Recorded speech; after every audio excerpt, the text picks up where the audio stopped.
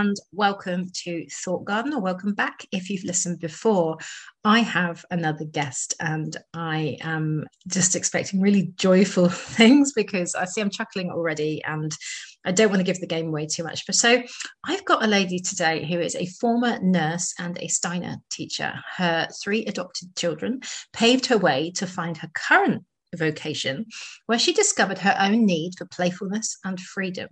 Now, she's trained as a clown facilitator with a company called Nose to Nose, and she went on to facilitate clowning workshops for medical students at the University of East Anglia for a number of years. And she's really interested in working with healthcare professionals, but also social workers more recently, and indeed anyone who has a role in caring for others.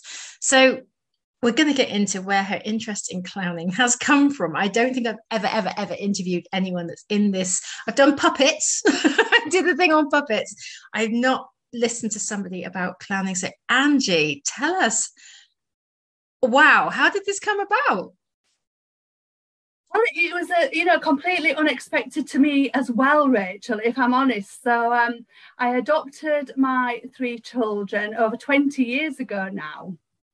And the social worker said, you and your husband must go out one evening a week. And I ended up on an acting course, a beginner's acting course. And I had no idea why I was there. I'm not a good actor. I didn't enjoy it, but I was getting out. And then the last 3 weeks of the 10-week course, our teacher became sadly poorly and we had a replacement. And the replacement teacher held this little box, like a little magic box, and opened it. And inside, she revealed these red noses. And there was something, magical in that of itself, seemingly nothing, but it felt very precious. And then she asked for a volunteer, and my hand just shut up, and she asked me to go to this wall, face the wall. Hardly any explanation of what, no explanation actually, just go and stand at the wall, face it, and don't look round until I tell you to. And when I tell you to turn round, I want you to there'll be something in the space, and I want you to give me 100%. And it was as though I'd waited to hear those words my whole life, give 100%. I thought, this is absolutely fantastic. And I just gave it 100%, and I've no idea where it came from. But this imagination, this playfulness, the intensity of feeling, whether it was joy or sadness, and I looked into the audience, and they were laughing some of the time, they were moved some of the time. I just don't know where it came from. But I knew that I was going to do that for the rest of my life. I just thought, this is my job. Yeah. And that was it. That was the beginning. Started with a nose. It's amazing. So did you get your date nights? Sorry, they weren't date nights. We had to go out separately. Oh, wow. Okay. So he had to have a turn and I had to have a turn. And we did the same course on different nights. Yeah. Gosh. So wow. Now, do you both clown? Well, Tully's ever so serious. He's a really smart guy, and he's watched my journey, and he supported me completely in it. But I'd say for 15 years it was something I did, and he was happy for. And then I said, come on, let's go to Italy. Let's just give it a go. And now he's really into it. Amazing. Yeah. Amazing. And he's all clowns, all are finding your unique clown, if you like, within. So we're not talking custard pies. We're not talking tricks or gags. No squirty flowers, that kind of thing. No. I mean, can be arranged, but it isn't where we're coming from. No, fair enough. And Tully's got the most, I hope he doesn't mind me saying, but a really quite beautiful, quiet clown. Okay. So, you know, what I don't want your listeners to think I could teach the kind of clowning that's just full on, you know, do what you like when you like. I want to sort of just, if I can, name the safety aspects of the work, which are, there are 3 rules in clowning that have to be followed, really. And the first is you don't hurt yourself. Mm-hmm. Second is you don't hurt anybody else. And the third is you don't hurt anything, as like start breaking things up.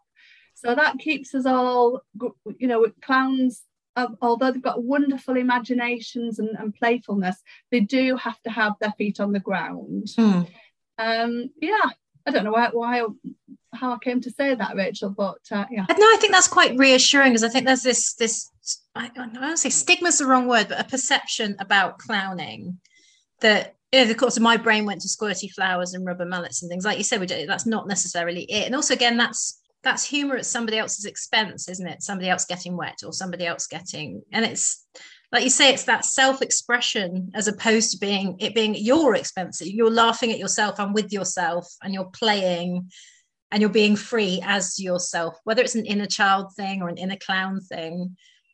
And if it is inner child, well, everyone's inner child is going to be different. Some will be quieter than others. Some will be more stoic. And I think there's nothing more hilarious than somebody who's actually quite straight doing something that's a little bit humorous, because that's what comedy is, and it's the juxtaposition of what you perceive something to be. It's then surprising.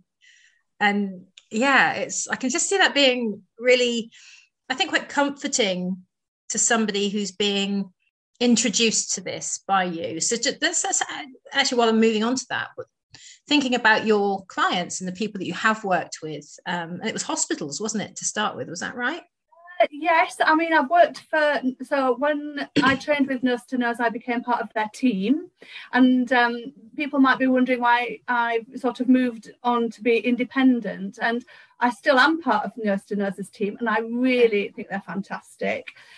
However, I have a vision to open a physical clown school with a physical cafe, and I want to put all my energies into that.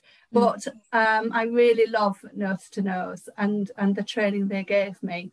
I've forgotten the question. I'm sorry. That's all right. No, it's fine. It's so easy to get carried away with this subject. It's joyful, and I think joyfulness sometimes makes us forget ourselves, which is absolutely fine. Trains of thought can do what they like. No, actually, I've sort of forgotten it now.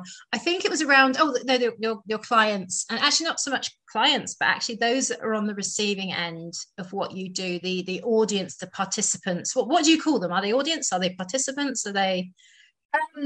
Well, they're participants, and to me they're just lovely people who come to clown school, and it's quite a courageous act to come to clown school. So for the medical students, so I'd run week-long workshops with Nose to Nose, and then I set up in my own region, which is East Anglia, and I just wrote a very quick line to the professor asking of medicine, and he agreed to include me in a unit called Studies Outside Medicine. So it helps the doctors have, a time where it's not just about their profession, and they become sort of wider people, if you like. And with doctors, that they're highly intellectual, and the top 1% of cleverness, and there's me being a clown teacher. So they had to take a lot of courage. And there were choices, so they didn't have to choose clowning. So the benefit was some of them did choose it. And the stages of safety. So I had to, so there's elements of, the work is based on non-competitiveness. So we're not trying to outdo one another. We're trying to relate and be more ourselves. So there's a great degree of vulnerability. So in order for anybody to get to that stage, and I'm having to work on lots of games, non-competitive games. Even that is changing their perspective, because most games are, I want to win. This is it. The nature of a game is that, there's going to be a winner. It doesn't have to be, does it? It's not. Yeah. So we'll play musical chairs where there's never a loser. Lots and lots of wonderful games that just help them move into more freedom and more trust. And then we move into improvisations. First of all, seeing a solo clown. And I don't want to see, it's just that coming on to an empty stage, not knowing, wondering what on earth, is going to come up, feeling as though they're going to be an entire flop and be ridiculous. But something in that space happens. And, there's usually an object or something that they start to engage with. And magic happens. I mean, just magic happens. Yeah. And then we'll move into where there's two clowns on stage, and then I need to tell you about, so when they first go on stage, it's like they check in with themselves. Okay. So we're not just trying, we're definitely not trying to be funny. So that's the and when you don't have to be funny, somehow you've got more access to it. So the clowns, having done warm-up exercises and trust exercises and games, they then come to this point where we're going to see their clown emerge on a stage. So they check in with themselves, notice how they're feeling, and then they step over onto the stage. And at that moment, they look at the audience. And we can see that clown in their vulnerability, in their not knowing. And, whatever the object is, they start to engage with and share that experience with us, not in any big way. And as they stay with it, things start to emerge. But we're not asking them, we're asking them to share this experience. Do you see what I mean? And it can be a very simple thing. It can be a leaf. It can be something very, very simple. And how they hold it, how they look at it, how they share what they're noticing from their inner life becomes transparent and very, very beautiful to watch. Gosh, so what I'm thinking is this sense of wonder that must come out if they've not seen that object, and it's, like you say, it's a surprise to them the first time they see it, and it's trusting that reaction to emerge and allowing themselves. It's almost permission, isn't it? When you do that self-check-in, it's I'm giving you permission. I'm giving myself permission to show my whatever instinctive reaction happens to be. And like you say, it doesn't have to be funny, does it? But I can imagine that being a bit moving, a bit heartwarming. And if you think about kind of the great clowns of their time, they could be quite emotive, couldn't they? They could be incredibly moving and quite poignant and almost sad in some ways, but also then the tragic characters as well as really quite and then they've got the slapsticks and that. But at the same time, it's that, I mean, think about Chaplin, such incredible emotive performances, and yet you would say he was a clown, right? That was his shtick.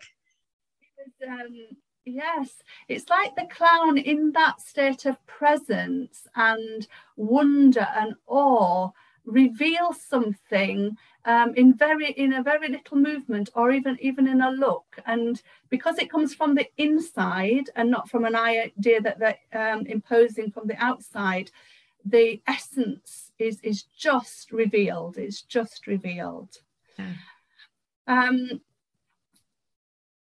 And I'd just like to say a bit of, so however the clown turns up that day, what's the beauty in the work is they're not always the same clown, okay? So there are different aspects of us, and sometimes we'll be a frustrated one, a clown, or a happy one, or a sad, and we try not to, some clown schools develop a strong persona of this is my clown. Okay. Well, my form of teaching is to say, and you're this, and you're that, and today you're this, and who knows what's going to happen tomorrow. So the whole spirit is of, can we stand on the threshold of unknowing and see what emerges? And what emerges becomes far more interesting than any idea that you could have decided you were going to come in with. So I have to stop clowns. You can very, very clearly see the clowns who come in and you say, I don't want you to have any idea. And I instantly know when they've come on with an idea, because it's not as interesting. They think they're saving themselves by coming up with this really interesting plan, but the most fascinating piece is their journey. And if they've come in with an idea, they've lost the journey of unknowing. They've lost the journey of discovering what the space has to hold. Oh my word. So what's the best thing anyone's ever said to you after a session that's been maybe a first timer? Well, we do have a closing circle, and to be honest, it isn't about me. Do you see what I mean? No, I'm just wondering about their experience. What's the thing that's just really caught you about their experience? They just really are. It's like a story of transformation. Their feeling of freedom, of letting something go, of new possibilities, not only in this space, but when they go back home. Their different ways of seeing the world, and the rules that clowns, they know the rules, but they can so easily be so much in the play that they forget the rules, and it's at that point where their clown shines. So they come back basically.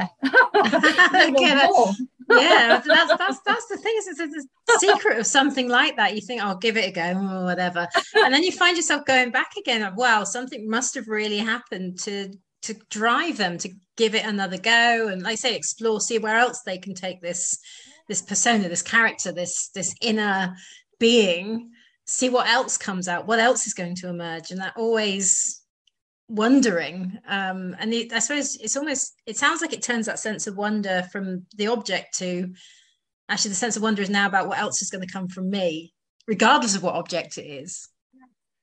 Although there's an object there, what the clowns then start to realize is the unexpected things happen. So the leaf isn't really the thing. So unexpected, something like we talked about our dogs, like a dog will, like you'll be in a workshop and there'll be a spider crosses the floor or something, or there'll be an aeroplane passing, and they receive the world 100%. So their attention will go to the aeroplane, and they'll start to fly, and it'll fit in with the story that's the loose structure that I've given them. Yeah. So the clowns start to see the whole of their world with a new interest. The curtains, the wind. So it all becomes, if you touch, even the surface of your desk as though it was for the first time, it starts to live. Do you know what I mean? Everything is touched and seen and felt. Touching my laptop now. Just started to feel my laptop. Yeah, that's quite interesting. It's quite smooth, but there's a bit of dirt on there. Suddenly I've got, there we go. So yeah, that's interesting, isn't it? When you say actually the noticing of other things, but almost remaining not in character, because it's not a character, is it? It's you, but remaining in that space, in that mindset, to stay with it and stay with that feeling and stay with that preparedness to see what emerges with the spider, with the plane, with whatever's happening. And do you find they talk about when they've been in between sessions, the differences that are made and what they notice in between sessions, or maybe suddenly they find they're noticing more? Or there's something sort of that I do that I don't try to probe too much, and I'll tell you. So they share what they share, and it's always beautiful and valuable. But when I did the work, and I was a clown before I trained, sort of psychological insights come to you, or the stuckness that I felt with my parenting starts to unstick, and the problems that I encountered in my life were no longer problems, because you see them completely differently, and the rules, that the shoulds, must, all those start to just dissolve away from you, because you know that there are far more possibilities than any of that. But the key thing for me with my children was my presence with them. I stopped hurrying them along to achieve this and do that, and I wanted them to look like this, or I just stopped that. So that was a huge relief, and I started laughing more, playing more with them, laughing at myself, thinking how ridiculous to keep carrying such a weight of social responsibility that actually didn't fit me at all. Yeah, it didn't fit me at all. And now I can relax and just be who I am. I don't have to. It's funny because I'm asking clowns to pretend in a way, but it's you realize you don't have to pretend a social role. You can actually be who you are. So it's about an authentic journey, really. Yeah, and I guess it's giving folk, I guess, permission, isn't it, to let that out and embrace what we would, I suppose, the grown-up brains and the adult in us would say, oh, that's silly, and this is silly, and that's silly. But actually, silly's okay sometimes. Silly's all right. You wouldn't use it in every circumstance. You wouldn't go and be silly at a funeral necessarily, unless you've chosen, unless it's yours, Angie. Maybe you invite that. Who knows? One day I will invite anyone to be silly at mine, frankly, because I think that would be much more fun than anything. Anyway, shouldn't talk about funerals. But I was actually wondering, I think when you moved on to actually as a parent, the difference that made for you, and the benefits that may have, because there's parents listening to this, no doubt some of my listeners are parents, that to think about actually as parents, as the grown-ups, that sometimes we take on it, that's almost a persona, isn't it? We lock away that sort of childlike wonder and those other emotions and things, and a sense of awe and all the stuff that we tend to be all super grown up and a bit cool and a bit kind of straight about it, purely because I have to be serious here, and I have to be like this in this scenario, and I have to be like this in this scenario. And the kids today, they're all just being a bit too silly. And actually sometimes it's just embracing that, isn't it, rather than, and I guess if they've had that experience like you offer, to embrace a little bit of silly, a little bit of joy and awe and wonder, and let that out and feel the benefit, to then notice when it's good and okay to be in that space with their children. Like you say, you noticed more, you're more observant, you dropped a lot of the social sort of, not norms, but rules, if you like, that why do I tell myself I have to be like this in this scenario? All parents, but particularly parents of adopted children or looked after children. And I just think it's so, you need it as a parent so that you can come back with fresh eyes of appreciation, and just to let go for even if it's an hour and a half a week or an hour a week, it is really quite wonderful. And the other amazing thing about clowning is through the improvisations, which aren't just about objects and the certain scenes I set and ask them to play within it, the whole dynamics are about listening and the relationship. So there's loads of work about receiving what the other's play is in order for you to carry on the play. So that quality of listening when you bring it back to your home life, that empathy is so valuable. And the other thing that happens in clowning, well, there's many things, but lots of mistakes start to happen and problems. And new clowns want to sort all the problems out, but it doesn't carry their clown far enough. So we stay with the problem. And more fun and joy and clowning comes out of staying with the problem. And incredibly unexpected solutions come from staying with it. I mean, quite amazing solutions. And they don't have to be big, but there's this inner clocking afterwards. So after every improvisation, we have a feedback to hear, what their clowning moments were and how they felt as a person in it. And there's so many things that people clock that are changing, and you can see them sort of just start to soften and dissolve and even love one another. You know, we all start to think, oh, this is what it is to be human. This is what it is to be in community. This is what it is to share our vulnerabilities. So everybody has this lovely, relaxation. I can imagine it's a little bit like a weight being lifted. It's particularly if you're busy and you've got a job to do, and then that's a very grown-up job, but it's all very heavy on you. To have this time where you can just park all of that, put it to one side, and do something entirely different, be something almost entirely different than what is the norm of that world.